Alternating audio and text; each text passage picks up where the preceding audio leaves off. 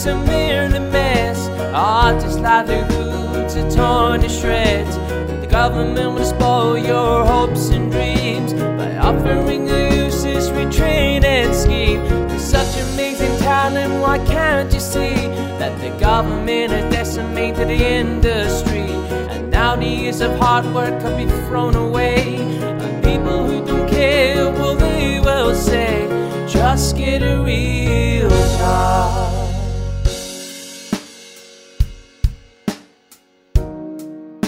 Hello, I am Jamie McKinley and welcome to episode 27 of Just Get a Real Job, the podcast where we speak to emerging creatives from across the creative industries, and today we have another great episode lined up for you. But first, I just wanted to say, if you are a new listener, welcome to the podcast. If this is your first time, I hope you enjoy.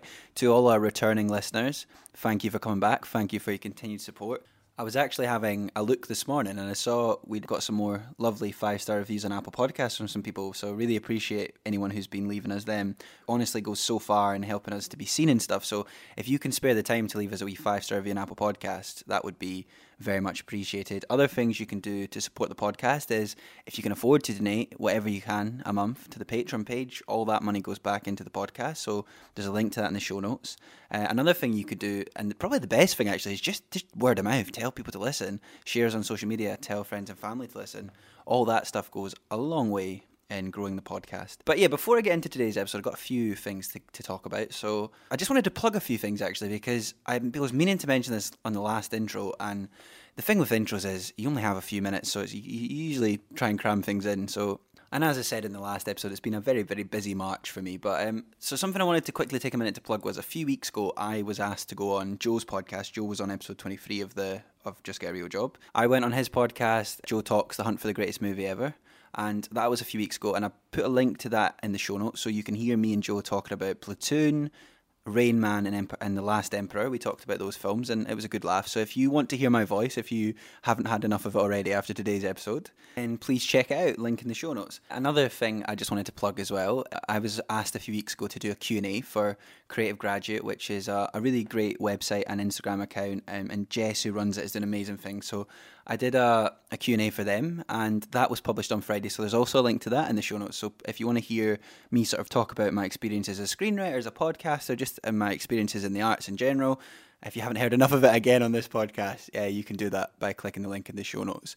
Oh, and before I forget, I just wanted to give a quick birthday shout out to Caroline, who's a guest on episode 9 of the podcast. It's her birthday today, so a massive happy birthday, Caroline. Hope you have a very good day, despite the restrictions. Okay, so before I introduce today's episode, I've got one more thing to do. And as you regular listeners will know, at the start of each episode, I will either read a poem of someone else's, a poem of my own, or one of the funnest things we do, which I've had a lot of good reviews for, is I read a bad review of a great film. And the reason I do this is, as artists, we all have to deal with rejection, we all have to deal with people criticising our work.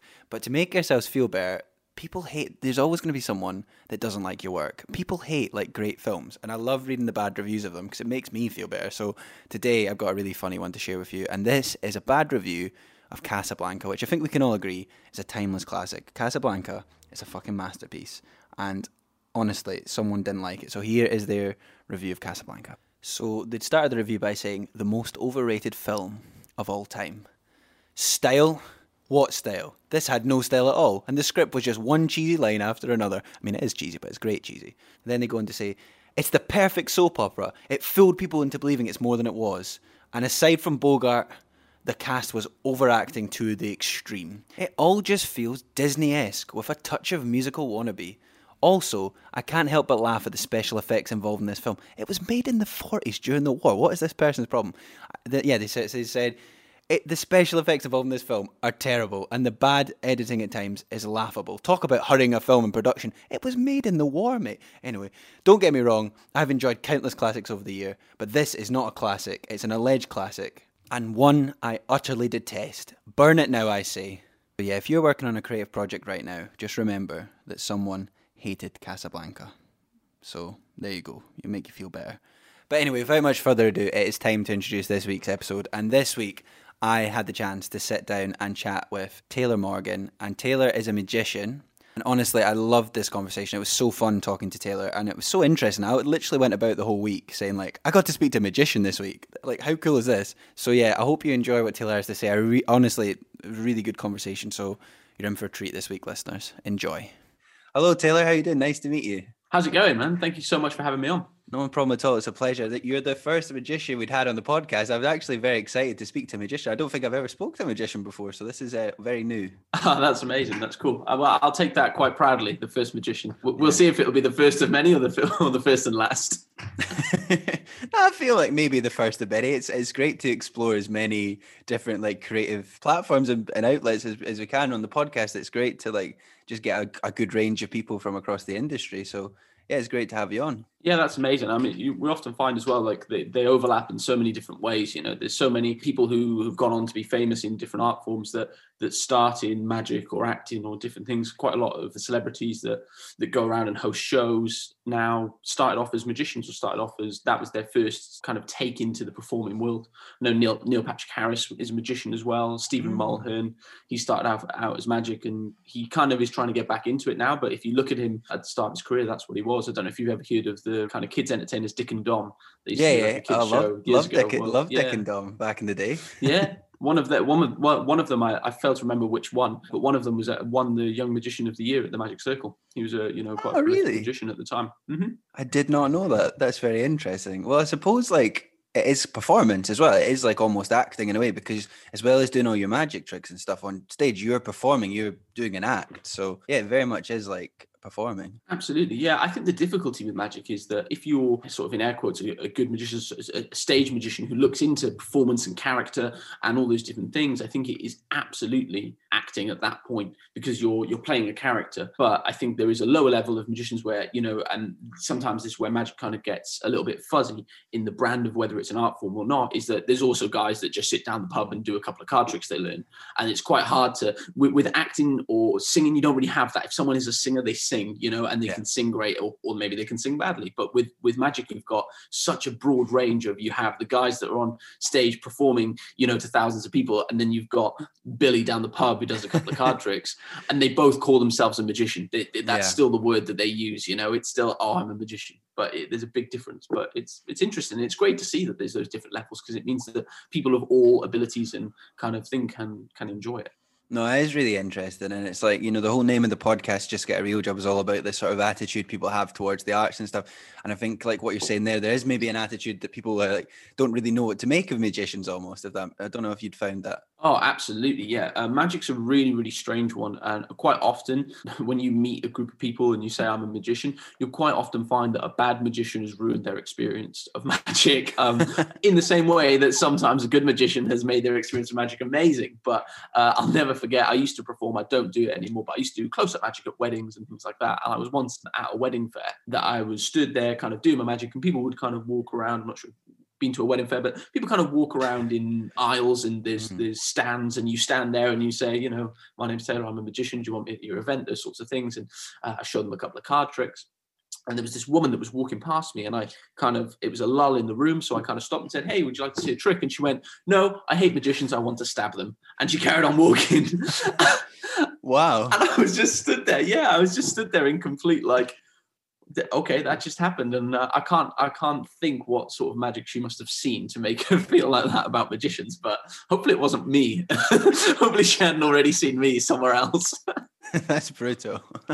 I was saying at the start, I've never spoken to a magician, but technically that's a lie because for some reason, whenever I go down to London, I always have one of those people on the street come up to me and be like, would you like to see a card trick? And I usually don't trust that. I'm like, are they going to mug me? Are they going to steal my bag or something? Yeah, it's been a massive thing. You know, I think this whole like kind of social media now that everyone wants to be the street magician, everyone wants to be the dynamo and those sorts of things, which, you know, is cool. It's nice that magic's getting a new fresh look. It's not my style. I try to take things back, you know, to be as classical as possible because it's what I personally enjoy. But yeah, there is certainly a load of that kind of stopping on the street. Hey, do you want to see a magic trick? Or, you know, there's a lot of videos going out of people trying to turn, you know, receipts into money for homeless people and things like that. And, you know, it's kind of cool that magic is getting a big look on the internet, but, you know, I think sometimes that the shoulders we stand on as magicians or performers in general deserve a little bit more respect than performing kind of hack magic on the street sometimes. You know, obviously at certain times like Dynamo, did it amazingly and has built an amazing career for himself. Definitely. No, this is really interesting because, as I said, I don't know a lot about magic, so this is all new to me as well. But Taylor, I'd like to start the podcast by asking all our guests, like, what is your sort of earliest creative memories? Like, when do you remember, like, what age you started to really get into being a magician and you doing magic tricks and stuff? Yeah, so the very first time I became a magician, or say became a magician, first time I found an interest in magic, I was staying at my grandmother's house for the weekend. I was probably about 13 or 14 years old, but quite bored. There was a big storm out, so I couldn't go out and play like I used to. I was big into skateboarding at the time, so even if I was just skating out the front on the street, that's what I'd want to do. There was a big storm out, so I couldn't leave the house. And the film Now You See Me had just come out. I'm not sure if you've ever seen it, but really famous film about magic. Yeah. And there was a trick in this film where the magician, it was Jesse Eisenberg, in the film, he riffles down a deck of cards. The audience just look into it and they see one as the cards are flicking by, and he turns around and that card is on the building behind him in lights. Amazing trick, and when I watched that, it just gave me this, oh wow, that was awesome, that was just amazing. So I went rummaging through my grandmother's drawers trying to find a deck of cards to learn something, but I didn't really care about magic. I just saw the way they shuffled the deck of cards and I just wanted to do that. And that's kind of how everything started, just taking a deck of cards and do what's called like a riffle shuffle, where all the cards kind of flick down and then they bridge up and they go like that.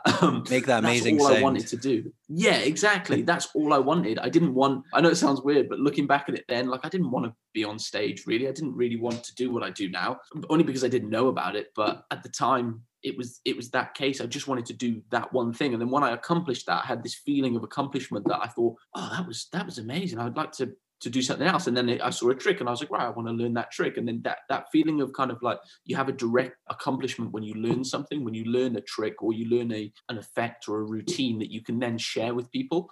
It's a feeling of instant gratification for you, that you go, well, I saw something, I learned it, and then I took it to my thing and I did it. Whereas I think sometimes with other art forms, it's quite difficult to have that instant gratification. You have to wait for people to enjoy it. And I think with a lot of magicians, that is the key thing. But for me, it was never about performing for people. As much as I do love performing for people, it was about doing something that I loved and I cared about. And I get to do this thing and go, this is awesome. I love this, And even if I was performing in a mirror to myself, or I was performing to a group of 50 people, for me, I know that sounds maybe a little bit selfish, but I didn't care. It didn't bother me because I loved it, And I'm even if it was the most convoluted and cheesy thing, or the audience didn't so much, not that they didn't connect with it. I wanted them to enjoy it, but as long as I loved it and I thought that this was cool, then I wanted it to share it with people. No, that's interesting. I suppose you touched on this at the start, but like, everyone has a sort of different path and like, sort of discover things at different times. So like you do something and then you end up doing something else you never expected. Like, for example, I never expected to go from being a screenwriter to doing this podcast, for example. So it's like, you started off doing the card thing and now you're a performer and stuff as well. So I suppose it just, life takes you in these unexpected journeys, and that's an interesting thing. Absolutely. Yeah. I mean, you couldn't have said it any better, really. But the idea that you think you know what you want to be, I think, just is completely malleable. Like there's no way you could possibly fathom it. Like even when I first got my look into stage magic, which was probably really the start of what I do now, I wanted to be a comedy magician. That's all I wanted to do. And I would stand on stage and tell terrible jokes while doing magic. And the truth is, I'm not funny. And it took me so long to learn that, to just go, I'm not funny. Why am I trying to be, but it was because I saw people doing comedy magic and I had never seen people doing the type of magic that I do now, because it's quite rare. But at the time I'd seen people doing comedy magic and making rooms full of people laugh. And I thought, oh, well, that's magic. That's what I have to do. Whereas when I realized that sometimes you need that bluntness of, you're not any good at that. You're not funny. You're not a naturally, you're a funny person when you're out with your friends having a beer, but you're not a comedian. And that kind of, when I finally realized that, it allowed me to find the grasp of what I do now, which is the elegant, beautiful kind of gentleman styled magic that I love now. But I would never have found that if I didn't go through all these phases of failure of going, I'm going to try a 15-minute comedy routine on stage and get 2 laughs possibly. But I think there's, as a society in general, not just in the arts, but I think this is a problem with us as a society. It's people, for some reason, are really reluctant to sometimes admit when they maybe want to change their mind or that they're not good at something. And people see that as a failure, but I don't think it's a failure at all. I think, in fact, it takes a lot of courage and I think it's a success to be able to do that, to have the perspective to go, no, I'm not funny. I'm not going to do that. I'm going to do this. I think that takes a lot of courage. Absolutely. Yeah, I couldn't couldn't agree with you more. I think that the feeling in the world is everyone has to be good at everything, and you can't tell people that they're bad, or you can't do this, or you can't do that. But you know what? The truth is, you need to be able to. And whenever I've looked at talking to other magicians about things that might have asked for my help, or if I'm asking for help of other people, I want them to be as bluntly honest to me as possible and just say to me, that's not good. Don't do that. Because the thing is, if you have those, obviously you only need to listen to the people that you trust. But if you have that tight circle of people that you trust, and I have that, and I'm really, really lucky that when I'm working on something new, I can send that out to 5 people. And whether it's a poster I'm designing for a show, or whether it's a new routine, or whether it's anything like in between, I have those people I can send it out to, and they'll come back to me and go, that's rubbish, don't do that. Well, that's great. I like that part, but that's not. Because sometimes we get like such tunnel vision in our heads of where we think we should be, or where we think something should happen. And sometimes you need that person who's honest enough to say to you, hey man, that sucks, don't do that anymore. Yeah. Spot on. I think you need people that are going to read your work or look at your work and go, no, don't do that, stop, and keep you in check. Definitely. Absolutely. Well, Taylor, another question we ask all our guests is, and I'm interested because I actually haven't asked you this, but how is where you're from influenced your sort of creativity? Is like growing. So where are you from, Taylor? Okay, yeah. So I'm from a bit of everywhere, really. I grew up in South Wales, in Swansea. Okay. So when I was about 9 years old, my family moved to Spain. We lived in Spain for about 4 years, and then maybe 3 years, and then we flew back to the UK and moved back to the UK. And I just wanted to leave. I did not like Wales. I still don't really like it. Obviously, my family there, but I live in a town where not much happens. My parents are farmers, so it's kind of like far into the thing. You know, my mum, my stepdad are a farmer, and my dad runs a security company. So they're very. It's not a performing world that kind of I grew up in, and I found it quite closed off from the rest of the world. That I wanted to be out there and over there, kind of always looking at the grass is always greener. So when I was 19, I moved back to Spain on my own to perform at a magic theatre out there. And that really was what kind of, I know it sounds terrible to say, but it kind of pushed me out of Wales. And that's what I kind of wanted, because I felt like I wasn't going anywhere. I was kind of stuck in a rut there. So as much as I wouldn't say it kind of fueled my creativity, but it kind of fueled it in the way of wanted to push me out of Wales instead of staying in there, you know. Because I used to perform at kind of like pubs in Wales, you know, and you performing on pool tables and things like that was kind of my gig up until then. And then I kind of moved away and saw the bigger stages and the bigger possibilities, and that's what really fueled me. Now you'd said that, I am starting to hear a bit of Welsh twang in your accent, which I didn't detect before, actually. Yeah, I know. Do you know what? It's really, really crazy. So I kind of decided when I was developing my character, once I'd been in the industry a few years and I knew where I wanted to be, that person couldn't have a Welsh accent, because you know, you can't have I bill myself as the English gentleman. You can't have an English gentleman with a Welsh accent. That doesn't work.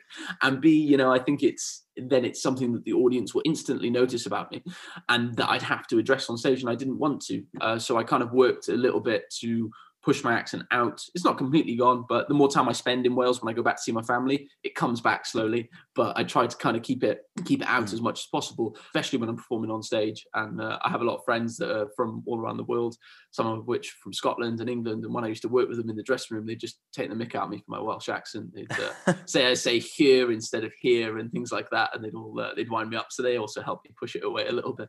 Oh, I mean, you should never fully abandon where you're from, though, because there's not, you know, Wales is cool. We like Wales and Scotland. Absolutely. Yeah. Well, you know, it's better than England, isn't it? You know, especially if they're playing the rugby. Yeah. No, absolutely. I don't. You know, I love Wales. It's also one of the most beautiful places I've ever been. Where I live down the Gower Peninsula, it is an amazing place. It's beautiful and it's awesome. It's not the world for a performer. And that's the only problem. You know, they're very small town thinking, I think. Yeah, well, which is actually a very, very common thing we talk about on the podcast. A lot of people talk about where they're from and how they had to sort of leave. And I'm the same, like I've talked about countless times, but like, you know, I grew up in a small town, Glenrothes, and it's not even that you don't like where you're from. It's just, there's not any opportunities there for you. It doesn't feel like there is. And that is maybe a shame, and something I would like to do later in life when I'm more established, is to be able to give more back to where I'm from and like make those roots, if that makes sense. Absolutely. Yeah. I mean, when I was 17, there was so little of stage magic in the area or stage performance really, full stop, that I started my own little cabaret for the city of Swansea, and we called it Impressions of Reality. And we'd have different acts on. Sometimes we had like a drag artist, a singer, comedian, magic, little bits and bobs. But just trying to sell 50 seats for it was just so difficult. Like it really, really was. And we almost always managed it. I had to fill probably half the room with my family and friends at certain points, but it was really difficult, but I did love that, being able to try and give back to the city and be like, look, there is cool things happening. And people did kind of learn about it and go, you know what, this is cool to go watch a show for an evening and not just sit and go to the pub or sit and go here or go there.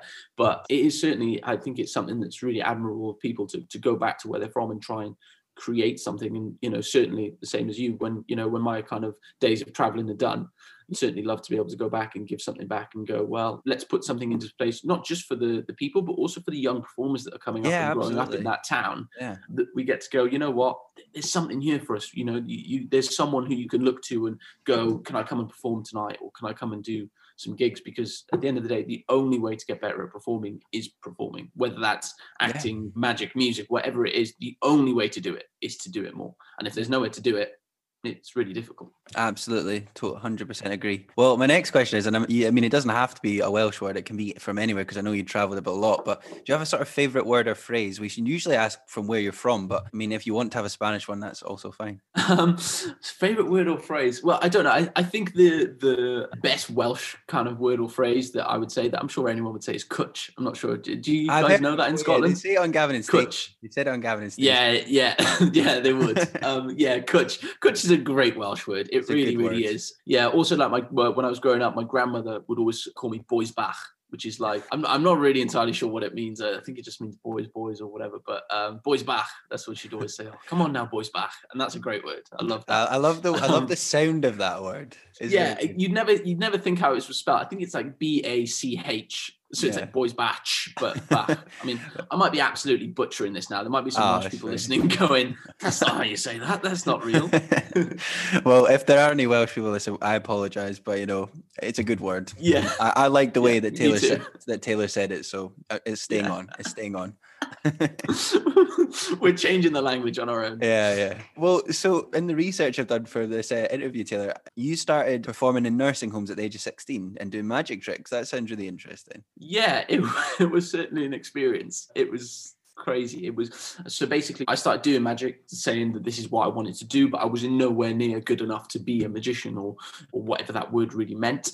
So my uncle worked as something to do with the organisation of nursing homes in the area, or like residential living spaces basically, and he managed to arrange where I could visit every single one of them in the Swansea area, and he would pay, they would just pay me tips on the day. So, you know, all the old ladies would put a couple of quid in an envelope, and I'd get given the envelope at the end of the gig. The very first one I did was a Chinese New Year party at a Chinese influenced nursing home. Most of them didn't speak English, which was a massive experience for me at that point. Now I'm quite used to performing for international audiences. This was my first ever gig, and I walked up to, you know, spread a deck of cards going, do you want to see a card trick? And they're looking at me like, I don't know what you're saying. So that was really, really interesting, but it was cool. And I think it's what allowed me to learn to be where I am today. You know, it was something that directly affected how good I was at how much I got paid at the end of it. The better I was, the more money I would get, because people would want to tip you more because you did well. And also it was just this experience of performing for people who didn't really have a lot else going on in their lives. And that was quite nice as well. I had a few really weird experiences with the people. They were always funny. Old Welsh men, dirty is the only really way to say it. I used to do this trick with these two little sponge balls, and they were green, and they were like kind of 2 inches in diameter. And I put them two on the table, and I went to do this trick, and an old bloke in the corner just went, "Ooh, those are the colour of mine, those are," like that. And we all kind of just had a great laugh about it. And they would always come out with something. But yeah, it was really cool. It was a great place to learn. I would never ever want to go back to it because it was difficult. It was hard. Yeah. It was a great place to let me perform, you know, and to allow me to do it.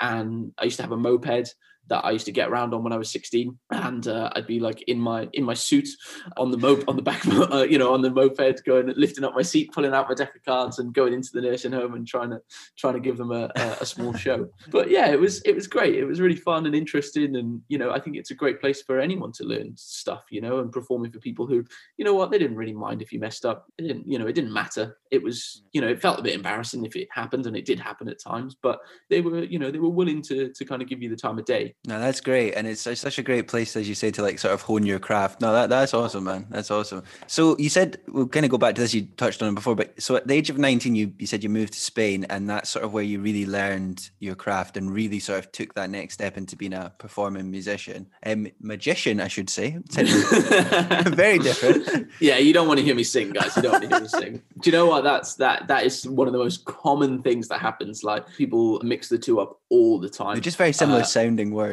They are, aren't they? You know, it's happened on TV. It's happened everywhere. You know, it's crazy. I find it quite funny. I had it at a gig, actually, one of the nursing homes I once did. They made a little poster for me for the event that came up, and it said Taylor. Well, at the time I was performing under the name Taylor Tricks, which is horrific.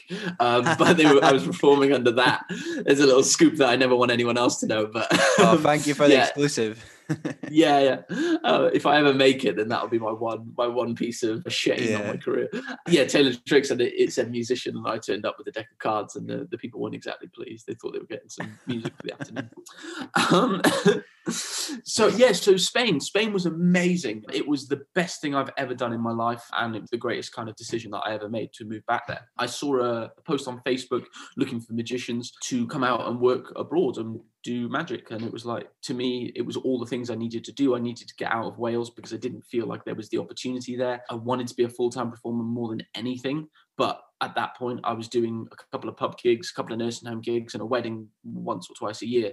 It's not enough money to live off. So Spain was kind of the answer to all those problems. They held the auditions in Blackpool, which I'm not sure if you know about, but it holds the biggest magic convention in the world. Most magicians in one place. Yeah, every February, Blackpool Magic Convention, between 3,500 and 5,000 magicians meet from all over the world. Wow. They fly from America, China, everywhere, and they meet at Blackpool. And that's where the audition was being held. And I was going there anyway, so I sent them a little application through, and they allowed me to audition. I was super, super nervous, didn't really know what I was going to do at the time, but put my suit in the back of the car and went to Blackpool for the weekend. And it was on the Monday morning, and Blackpool's quite a heavy weekend of drinking for magicians. They kind of meet up. We go to the convention in the days and you go out in the nights and things like that. So everyone's quite hungover on the Monday morning, and I was sitting there in my grey suit waiting to go into this job really that I didn't know a lot about. I just knew it was in Spain, and I just knew that it was to be a magician. And then really, if I'd have known then how much it would have meant to me, not that I didn't try hard then, but I would have been even more nervous, because I now know how much, if I didn't get that job, I would nowhere near be where I am now. And looking back at it, it's quite a scary thought, At the time, you're just like, oh, well, if I get it, great. If I don't, I don't. But looking back, I'm like, if I didn't get that job, I'd be nowhere right now, And I'll always kind of say that. And it was for a place called House of Illusion in Salou, Spain, which is just south of Barcelona. Mm-hmm. And basically what they do there is they have a magic theatre where they do 2 magic shows a day, 4 days a week. And then they do some music shows the other days. And it's amazing. It's the most beautiful place. The theatre is dinner-style seating, so they sit around tables, they have some food, and then the show comes on, and there's a 2-hour magic show. And this was the first place that I got to meet other, what I would consider to be real magicians, people that didn't just do a little bit of close-up magic, but did real stage magic and had developed characters and had things that I looked up to and wanted to be, and really, really aspired to be. And the first night I got there, they allowed me to come and watch the show as a customer. I was not very good at this point. I did the audition and I did some kind of coin magic, which was probably a little bit clunky and a little bit not very slick, but they must have seen something that they liked in me, and the owner must have wanted me to be there. I don't know if it was just because, I was young and maybe he saw some potential in me I would like to have hoped, or, maybe it was something else. And I got there, and the first night I watched the show, and I was staying, they put me up in a hotel for a couple of days for the first few days that I was there. And I went back to the hotel room after watching the show, and I rang my brother and I said, I think I need to come home. I can't do this. It's too good. You know what I mean? I wasn't of the caliber that they were at. I watched the show and I was like, this was amazing. What am I doing here? This isn't the place for me. It was really nerve-wracking for me, really. I watched, a few people. Really, a major note was a man called Alexander Wells, who played the character of a Victorian magician. And he was amazing. He was the man who'd lived forever. And he had a big twirly mustache. He held the stage like almost no one I've ever seen before. He had this commanding presence about himself. One of the biggest things I always noticed about him is looking at his photos and watching him on stage. He looked really tall, but he wasn't that tall in person. But on stage, he had that presence about him that made him feel massive. You know, another guy was Glenn Bonner, who performed amazing comedy magic. He did a routine 17 minutes long, and there was a point where people laughed every single 15, 20 seconds, and people would, side splitting laughing every 17 seconds. I think they counted the jokes in it once. There was like 50, 60 jokes or whatever it was. Wow. It was amazing. Wow. It's truly amazing. And then the owner was a guy called Rodney James Piper, who had a way with people like I've never seen. He manages to just get up there and just kind of work with people. I think it's years of doing kind of different holiday entertainment over the years and years and years.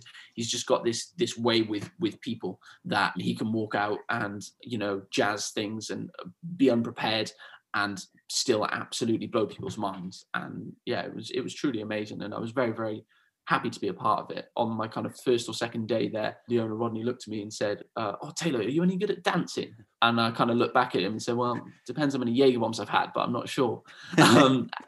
And I found out basically he wanted me to be the illusionist. He wanted me to perform this sawn in half illusion with a big smoke tube appearance. Mm-hmm. And it was very, very weird to me. It was a very weird concept because I'd never done that before. I'd never been on what I'd consider to be the big stage. And, just walking, I was a skater at the time, I'd kind of walk with my shoulders slouched, slumped down, hoodie on, that style of what I was. And suddenly he wanted me, to be this cyborg illusionist was kind of the idea at the time. And I couldn't walk from one side of the stage to the other powerfully, I'm sure, doing acting stuff, what that's like, how you need to walk and how you need to have presence. I had none of that.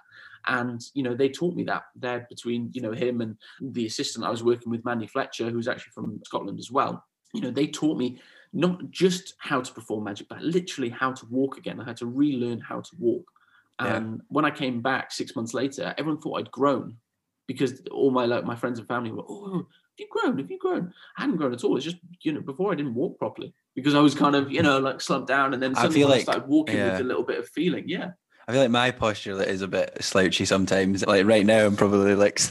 yeah, exactly. I think it's a confidence thing as well. I think if you are very I think people who tend to have better high self-esteem and are more confident in themselves tend to have a better posture. Absolutely, yeah. And it's, and then when you're telling someone who didn't, like I was only literally just turned 19 years old. I moved there on my 19th birthday and just watched this show that I felt dwarfed me as a performer.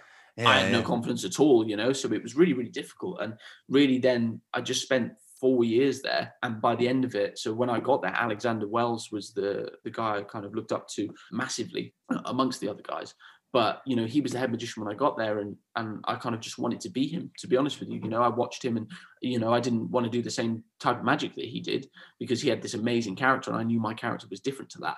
But I always wanted to be him. And after 4 years of kind of being there, I finally stepped into the same sort of role that he had kind of before. And that really meant something to me. It meant something to me to be like, I aspired to be like this guy. And unfortunately, he only stayed the 1 year and he went off to do his own thing. But I still speak to him all the time. He's a really, really great person. But for me, it was a massive thing to be able to one day say, "Oh, I kind of got to that point where I wanted to be, So you were there for 4 years, right? That's how long you spent there. Yeah. Well, my fourth year was 2020, and unfortunately, we had to fly back to the UK halfway through. Well, in the March, we had to fly back to the UK because I'm not sure if you heard, but COVID came.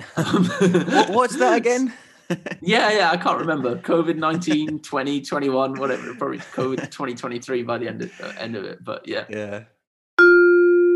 Hello, it's Jamie and Elliot here. I hope you're enjoying today's episode of Just Get a Real Job. I just wanted to remind you guys that if you're enjoying the podcast, word of mouth is the best way for us to grow. So please, if you can, share us on social media, tell your friends and family to listen. You can also support us by giving us a review on Apple Podcast. We really appreciate your help. So anything you can do to help us grow this project is very much appreciated. We do appreciate your support as always. And if you would like to contribute or donate to our podcast, we also have a Patreon page where you could donate as little or as much as you wish. You can access this by going to patreon.com/justgetarealjob. So thank you very much again for all your support. And you can also find a link to the Patreon page in the show notes. But anyway, now back to today's show. No, but you did some online stuff, didn't you? You sort of did some magic stuff online. Yeah, when it first kind of came about, I was really, not interested in it. I didn't really want to do it, but it was the only way I could perform for anyone. So I kind of put together a little show, Taylor Morgan's wonderful web show. And I thought that it was a way to, and it was a way to earn a bit of money. I did a couple of corporates for places like Confused.com, Intuit, and other companies like that. The NSPCC I did a show for, and it was really cool. It was enjoyable, but it wasn't the same. No, It was really, I feed off people, and also I feed off kind of emotion. Everything I like to do, I like to have a little bit of emotion in it that's not making people laugh, that's trying to make people think and make people, feel a little bit deeper. And one thing is, during the time of COVID, no one really wanted to see that much, I think, in hindsight. So I had to change up my show a little bit. I quite like being quite sad, almost, and emotional. People don't need to see that right now. They wanted something happier, and I did. So I developed a show that was a bit more like that, and it was fully interactive. I did magic through Zoom, but awesome. It just didn't feel the same. It was great, and I know a lot of people that are doing it now that are making their full-time livings off that, and it's amazing for them. Just for me personally, I didn't feel like it was me giving the best product that I could to those people. If I wanted those people to see me perform, I want them to come to a live audience, and I'll blow their minds and hopefully show them something that really makes them think and that they love. And I didn't want to waste that feeling. I didn't want to waste my impression on people through an online show. I still do them from time to time, but it's not something that I wanted to put out as my full-time work. I know it's interesting, like, as well, because I've spoke to quite a lot of actors and people in theatre and things who have sort of been able to adapt to COVID and really put their stuff online. And some people have done that very well, and other people, it's not that they haven't done it well, it just doesn't suit what they do. And I think that's totally okay as well, because it is a very different medium. Yeah, and I think it comes back to what you said earlier. You need to accept when you're not very good at something, and as much as my show, don't get me wrong, I would consider it to have been an average online show. I know there's some people who were smashing it and doing an amazing show, and I knew that wasn't in my kind of locker, so to speak. I didn't think I had that. I would have if I'd have sat down and really, really, really worked on it, but I wanted to work on my live stuff because that's what I love. Yeah. So, I kind of taken the time to work on my, on my live acts to try and make sure that when COVID ends, if it ends, I am there with the best possible thing that I can give to people, and I can share things with people that hopefully that they'll remember for the rest of their lives. That's all it's about to me, As much as the money is a necessity to live, the performance and the gigs and the accolades of people going, "Oh, you're amazing." That's quite nice, as any performer would experience. It is nice to have those things, but the most important thing, and the thing that means the most to me, is when someone comes up to me and says, I just love that. I love that so much. And they come back to me a year later, 2 years later, whatever, and say, I love that. That was, I remember that. That's all it matters. Because if you can stay in someone's memory because you did something special and you made them feel a certain way, that's all that matters, Yeah, and that's it for me. A couple of weeks ago, I put a photo up on my Facebook of my kind of pride and joy act, my balloon. And I had 3 or 4 messages from people who'd seen the act 3 years earlier. And had sent me a photo of the act and just said, we still can't, we still think about it from time to time.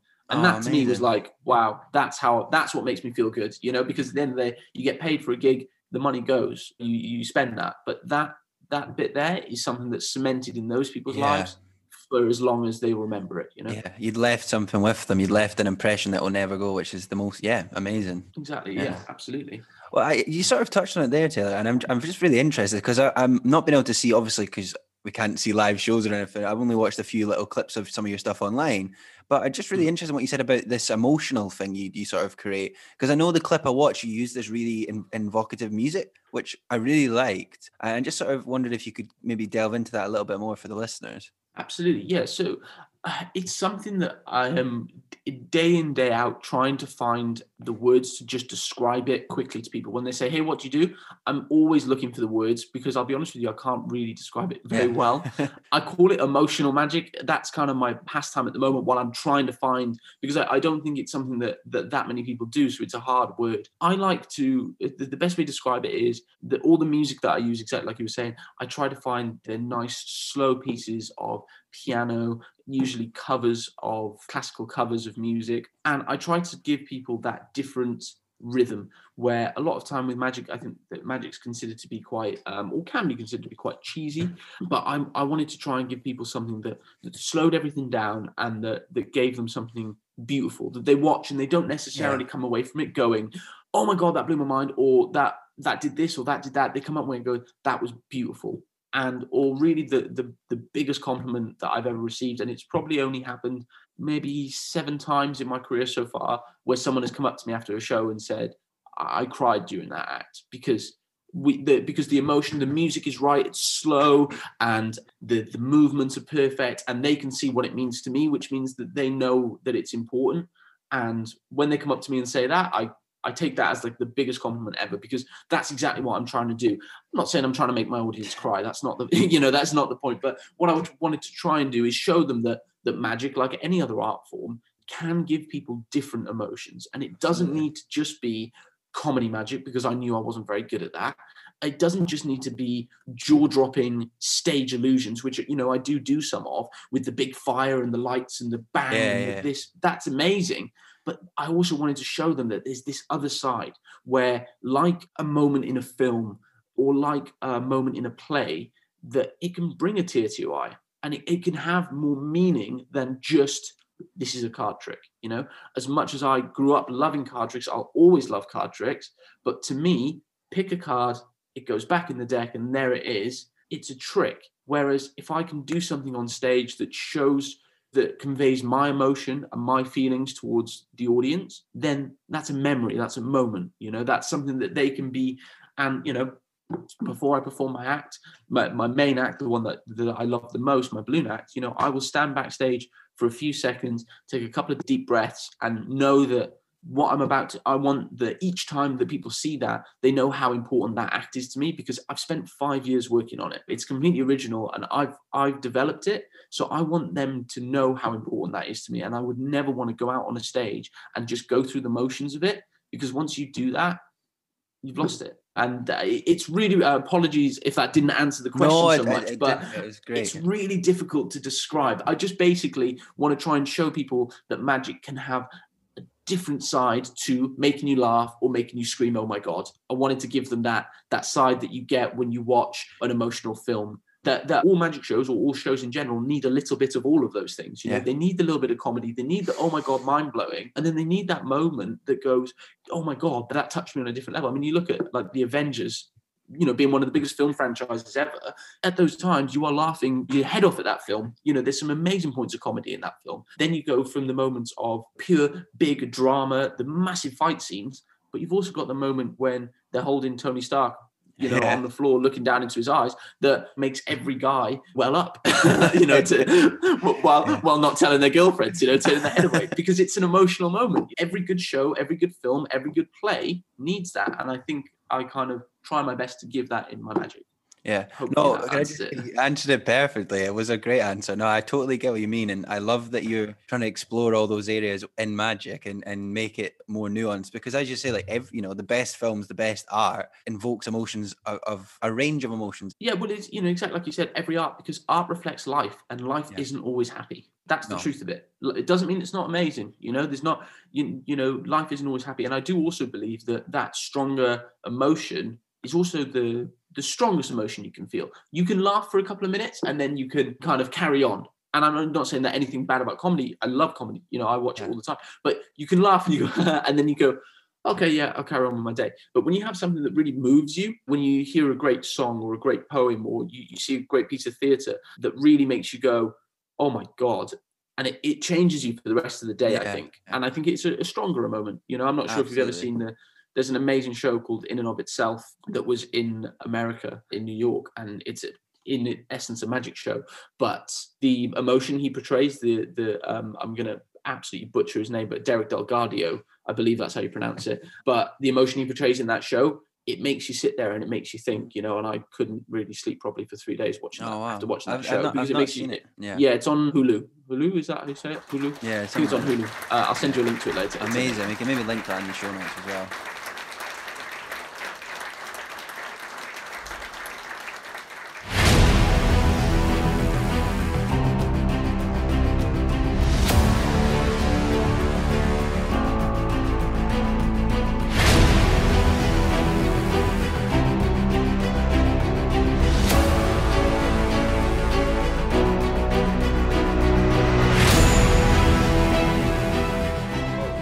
Quick fire questions in a minute, but the last sort of main thing I want to ask you was just about your stage name, which is Mr. Wonderful.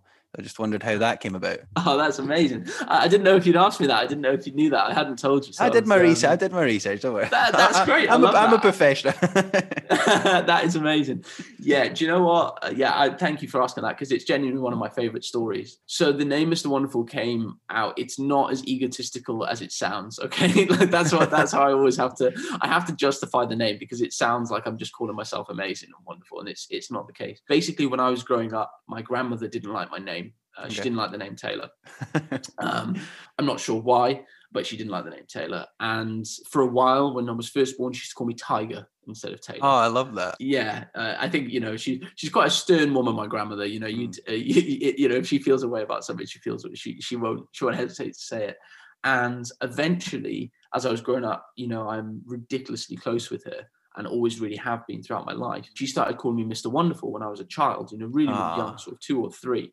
And she says this always like hilarious thing of, she'd look at me and, when I'm just learning to talk sort of, and she'd kind of look at me and go, "Who are you?" And I'd kind of look shyly at the floor and just go, "Mr. Wonderful," like that.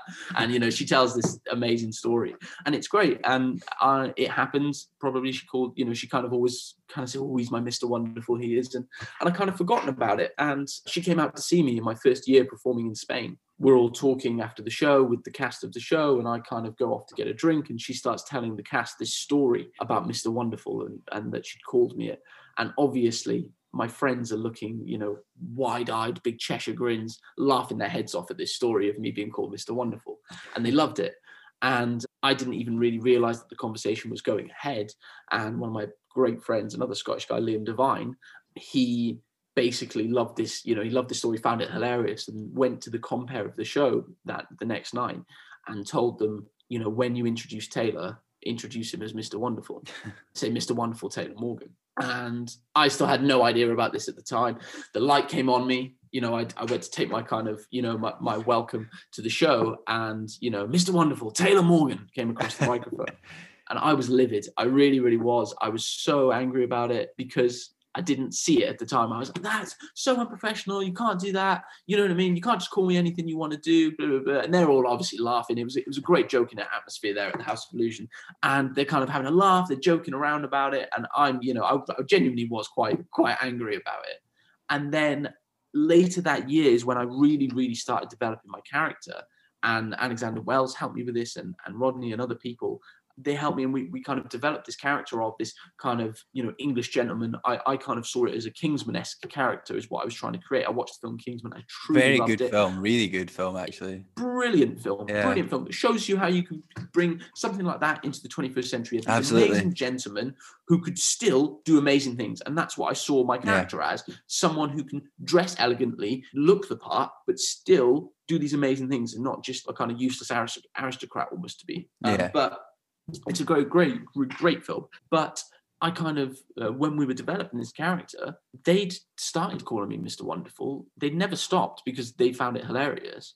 And then I turned around and realised, really one day when working on things with Rodney and other guys, it fitted what I did perfectly. I was Mr. Wonderful. I did things that I just wanted to share wonderful things with people. Yeah. It wasn't about me being that great guy. It was more about, I'm going to show you something wonderful. I want to share with you something that I believe is wonderful and I think is amazing. And I really hope you feel the same way about it.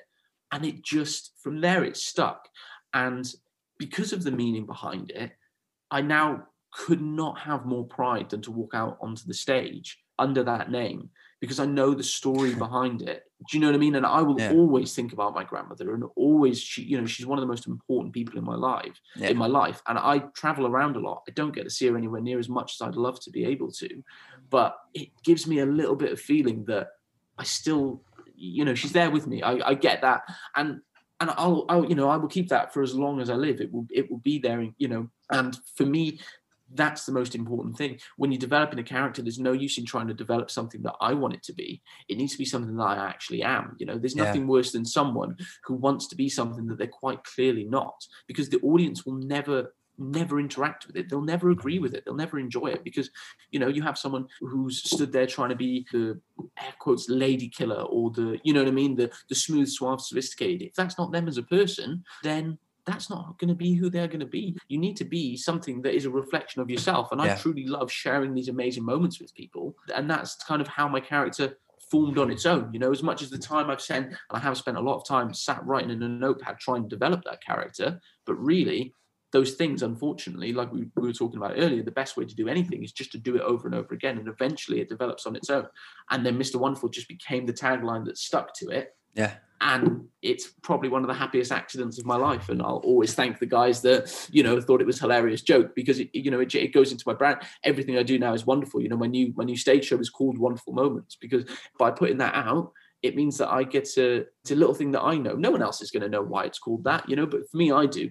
And, I love it. It's also a story that I'm hoping to refine and share with people on stage, because I think that, again, a little bit of honesty, a little bit of humanity in theatre always helps people like you. I'd love to be able to tell that story. I just need to find the right piece of magic to go with it to tell that story, because it's a great story. No, that is a great story. I'm very glad I asked you that now. No, it's great. I love the background of the name, and as you say, authenticity is very important, especially in making a character. So that's brilliant. Thank you very much for sharing that. Oh, thank you for asking. Well, I've got some quick fire questions. These are just kind of more fun, just kind of silly ones about Manchester. But my first one is, and I think it might be the same answer you gave earlier, but do you have a favorite film about magic?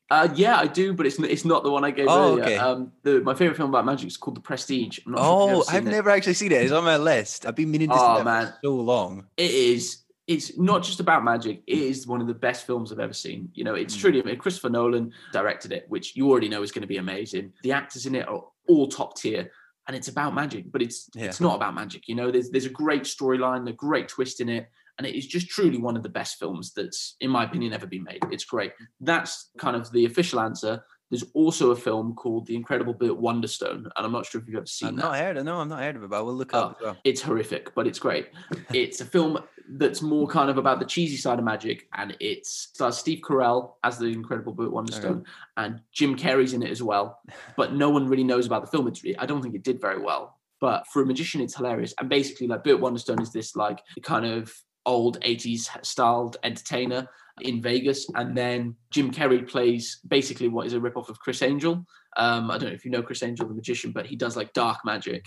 And at one point in the film, Jim Carrey, gets someone to punch him in the face, and then he cuts open his eye and pulls the card out of it. But it's all very cheesily done. It's great. It's, for a good laugh at how cheesy things are, it's great, But as an actual film, The Prestige, you've got to watch it, man. You've got when you watch it, send me a message. We'll talk about it. I'll let you know. I'll let you know. Yeah. My next question is, do you have a favorite place you'd performed at? What's your best performance you feel you'd ever done? Oh man, I don't really know. Do you know, I've been able to perform at some really, really amazing places. The last place I performed was the oldest indoor circus in the UK. Oh wow. It's been around. Yeah, the building's been there for 250 years. The feet that have been on that stage rival none. There's been some amazing performers performed there, and it was a great feeling to be there. It's also a massive room with a big audience. I performed in loads and loads of places like that, but for me it's the House of Illusion in Salou, because it's not the biggest audience, it's 200 people, but it's the place that I can look back and go, I learned everything, and the first time I took my act on stage, it was there. So for me, nothing will ever rival that place. As much as I love the other places I performed. We did a show on the beachfront to 3,000 people once. That's amazing. That's such a big feeling, but nothing rivals the feeling of going out on that stage for the first time with my act, nervous as hell, don't know how it's going to go. And nothing will ever beat that. No, that's great. No, I love that answer. Well, another question is, and I think again you might have already answered this, but what's your favorite magic trick that you perform? Yeah, I think I mentioned it once or twice. Yeah. It's the only thing I talk about. I know, I saw that. Yeah. It's so my kind of main act, which is the act that I'll be competing later this year in the European Championships, is my balloon act, and it's a balloon that levitates around the stage. It flies up and down over the audience, and it pops and showers me with confetti. There's loads of kind of different pieces to it. But it was the first thing that I ever created on my own. And I say on my own, nothing's ever on my own. I've had so much help from so many people, but I created the concept of it. And it sounds cheesy and sounds terrible to say, but I had a dream about it. And I woke up and drew it in a notepad. I had this dream of me standing on stage with a red balloon, and that's what I wanted it to be. And yeah, it sounds terrible. It sounds like, oh yeah, right, you did. But I genuinely did, No, I don't believe then it took me 2 years after that point of working on it to finally get it ready to go on stage. And then once it did, when it went on stage, it still was nowhere near where it needed to be, and it's just been a constant work of development. I've been doing the app for 4 years or so now, or three or 4 years.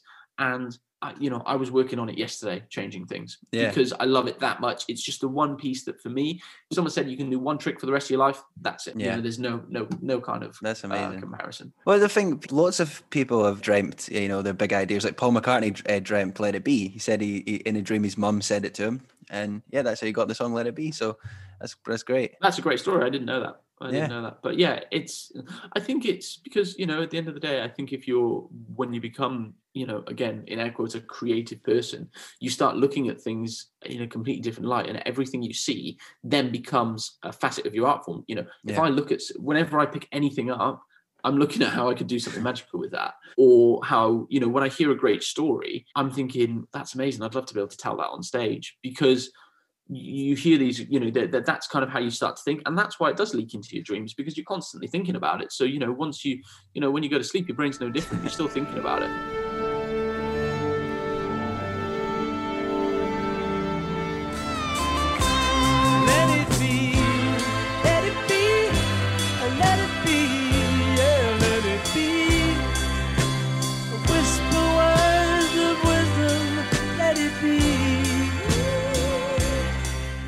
Well, I've got the last of the quickfire questions is just, who are your biggest influences as a magician? Like, who do you really look up to? Wow, man, there's so many truly amazing people. I think two of the kind of the biggest names and the biggest stars that I would say I looked up to really is Penn and Teller, because how could you not? Those guys are truly amazing, and they did things very similar. They do things their own way. They love what they do, and they don't care if people don't like it. They've come into a lot of controversy in their time, but they do what they love. On top of that, there's a few names that people probably wouldn't know of acts and magicians that I've seen that I will always, think are absolutely amazing. There's a magician called Hector Mancha who does a manipulation routine, which is just out of this world. And, the sort of routine that you watch and you go, I want to be better. But really the big one is the show that I mentioned earlier, and it's only recently kind of come into my life. I only watched the show maybe 5 months ago or so, 6 months ago, but it genuinely has changed the way I feel about and look about magic. That Derek DelGaudio is in and of itself, it is just out of this world. It's a show that no one, nothing rivals it that I've ever seen, but it's truly amazing. So he would be my most recent influence. But coming up throughout my career, definitely, people like Penn and Teller, and then also the people that I've met along the way, that I think that more that I'm lucky enough to call friends, they've been a massive influence on me, that I've looked up to in that time as well.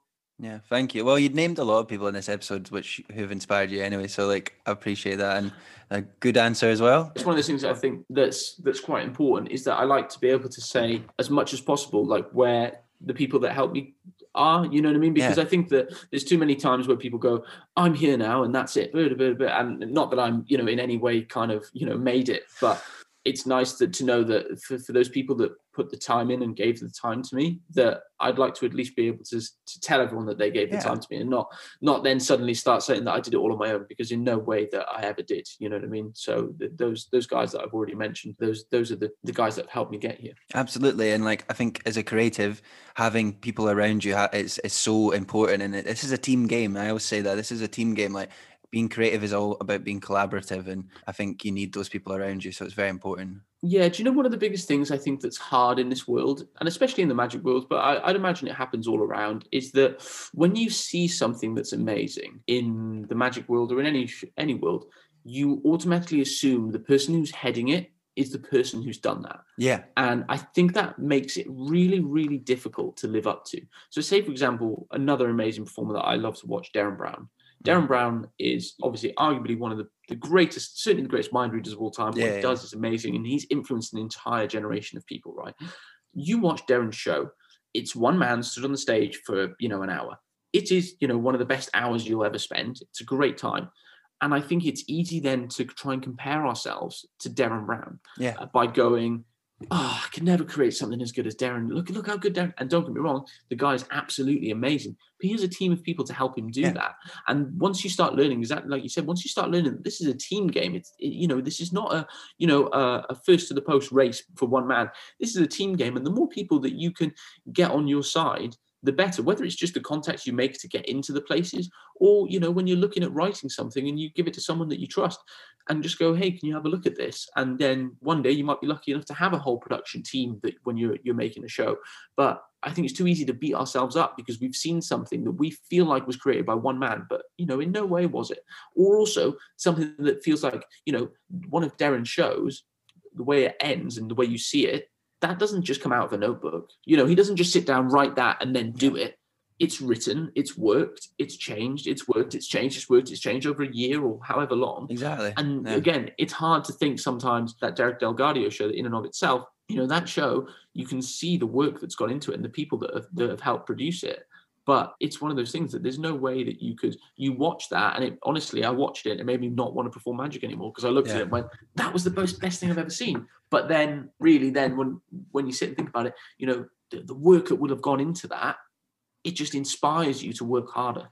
Absolutely. Which I think is the important thing. That's so interesting and so important, and I love the way you put that. That's great for the listeners to hear as well. And I think another thing just to add to that quickly is there's enough success to go around. I think a lot of people seem to think if someone's successful, they almost get jealous and they're like, oh, well, I'm not. There's enough success for everyone. I truly believe that if we all work together as artists, there's enough success for everyone. And I think the biggest part of that as well is supporting each other, because at the end of the day, we don't have anyone else, like we have got our own kind of friendship groups and our own work, and especially a lot of, again, what magic or what all art forms really do. So we work on our own quite a lot, we work kind of, I know as an actor, probably you work more with screenwriter. Screenwriter, sorry. No, you're okay. Screenwriter. But also this podcast, you work on your own for this. I would assume that obviously you told me earlier you had an editor and things like that, but these ideas, these questions that you've been amazing asking me today, you've had to sit and write those and research that on your own. And then it's so when you do that, the least thing that your friends and people that support you can do, or that support me or that support anyone, is share it online. Say, hey, this is an amazing thing that my friend is doing, and you should be proud to do that. Not upset or jealous that they're maybe doing better than you that month.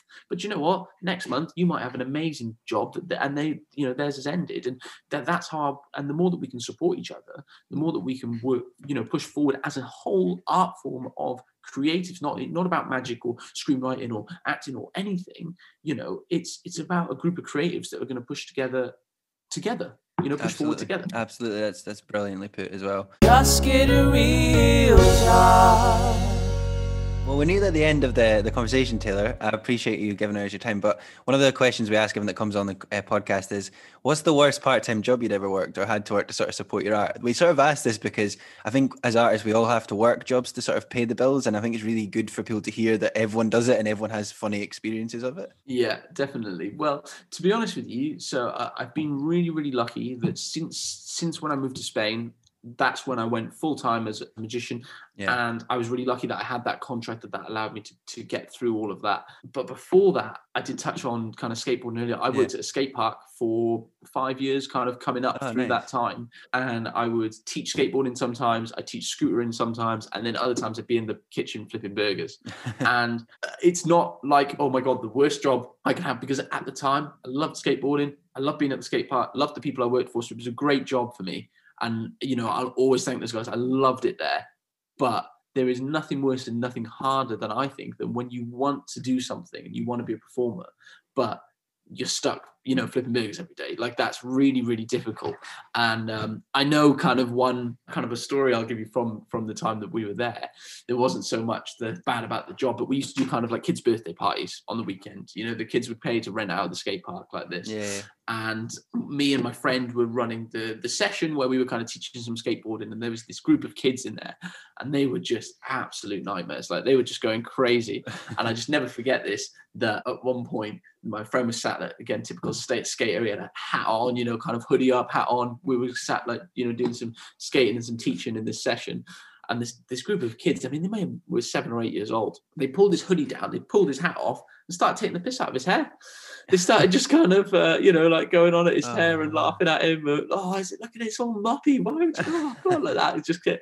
I remember sitting there and just being like, oh man, I've had enough of this. I've had enough of working with kids in this facet and things like that. But it wasn't so much I ever had a bad job to support my art. But there's certainly times, and it's nothing harder for people than when you're trying to support what you do and you've got to, you've still got to get up and do something else every day. It's really, really difficult. Yeah, absolutely. Well, Taylor, can I just say thank you very, very much for coming on the podcast and chat. I've absolutely loved this conversation with you. You've been great. I've honestly learned lots about magic, which I didn't know. It's just been a real joy talking to you. So thank you very much for that. Oh, thank you so much for having me, Jamie. I really genuinely do appreciate it because, at the moment, unfortunately, I haven't got a lot of places where I can be creative because of the way the lockdown rules are going on. So, even just coming on and talking to someone about it, it really does, it gave me something to do today that I wasn't, that I probably wouldn't have done. And it was amazing. And as I said, I in preparation, I listened to some of your podcasts back, and what you create is truly amazing. You should be really proud of yourself that thank you, you've given people who want to be creative a place to learn about how that is possible. And I think that's something that you should be proud of and keep up. Oh, thank you very much. It means a lot. I very much appreciate that. And I hopefully can keep growing this project and potentially even get you back on one day when you've done a lot more stuff. If you're ever touring in Scotland or anything, we'll come and see your show as well. Definitely. Well, I'm set. I want to do the Fringe. I'll be up to do the Fringe. Probably not this year because I think it's going to be a weird year. But next year, I've got so many friends in Scotland. Like literally, more of my friends are in Scotland than they are anywhere else in the world. But yeah, so I'm dying to do the Fringe. We're going to aim to come up hopefully in 2022 and do that in. That would be amazing. In August. Well, Taylor, just to quickly end the podcast on, we always sort of like our guests to summarise what they've been saying and just sort of what advice they would offer to anyone who's maybe at the start of their career as a creative, but particularly any sort of young magicians that might be listening. What would you like to say to them? Wait till COVID's over. No, I'm joking. Do you know what the only thing is, and I've said it a couple of times already, and it's the most cop-out answer, but it's just the truth, is you just have to get out there and perform. Like, it's the only thing that gets you to be at any level is putting your 10,000 hours in. That's what they say it takes to master something. Like, yeah, I would argue with magic that it takes way, way more because there's so many different things to learn. But with any industry, you have to put your time in. And, for any young magician, I would always advise, trying to get over to the House of Illusion and perform in there because it's an amazing place where you get to continually perform every single day. We did 350 shows in 6 months. That's how we used to work, which is, is an amazing number. And, in 4 years, you've done over 1,200 shows in 4 years. It would take a lot of performers a long, long time to do that amount of shows. Yeah. Even if you just did one a week, it would take a long, long time. And, that's the best thing. And the same for the creatives. I mean, something that I'm, looking at doing myself now. It's been a long time since I've performed properly because of the restrictions and the rules that have been in place. So, as of the 12th of April, they're opening up again, outdoor shows. I'm going to put together a little street show and just go down and just perform it. And if people want to stop and watch, they can. If they don't, that's fine as well. But it's just a way for me, A, to practice, and B, to share with, even if 2 people stand and watch me, 2 people, then I've shared something that I love with 2 people that day. And that's all I care about. And again, it's, if I do 3 a day for a week, that's another 20 shows that makes me 20 shows better than I was the week before. It's that sort of thing, and that's what I think it is. As much as I always hated that answer, because when I was coming up as a young magician, I was like, how do I get better? I want the secret key, you want that key of going like, can I just unlock it? Can I just buy a course and I'll just be better? But unfortunately, it's not the case. And that's why, our industries are so difficult to crack into, because you just got to get out there and do it. Absolutely. I think that's great advice. Thank you very much, Taylor, for your time. I very much appreciate it. Jamie, thank you so much. I really, really appreciate what you do. And I look forward to listening to more podcasts. I hope you enjoyed this week's episode of Just Get a Real Job. A massive thank you to Taylor again for chatting to us, and a massive thank you to all the listeners for listening. If you want to find out a bit more about Taylor and what he does, there's links to Taylor's Instagram and website in the show notes. And just another reminder, as I said in the intro, we need your help to grow. And the best ways you can help us, if you haven't already, is by leaving a 5-star review on Apple Podcasts, sharing us on social media, telling friends and family to listen. And if you can afford to, you can support our Patreon page as well, and there's a link to that in the show notes. But as I always say, thank you so much for listening. Thank you for your support this month. It's been another great month. We put out 5 great episodes. I'm so happy with what we're doing. I love doing this. I love every minute of it. Thank you very much for your support again this month. And we'll be back again with another episode of Just Get a Real Job. Stay safe, folks. Just get a real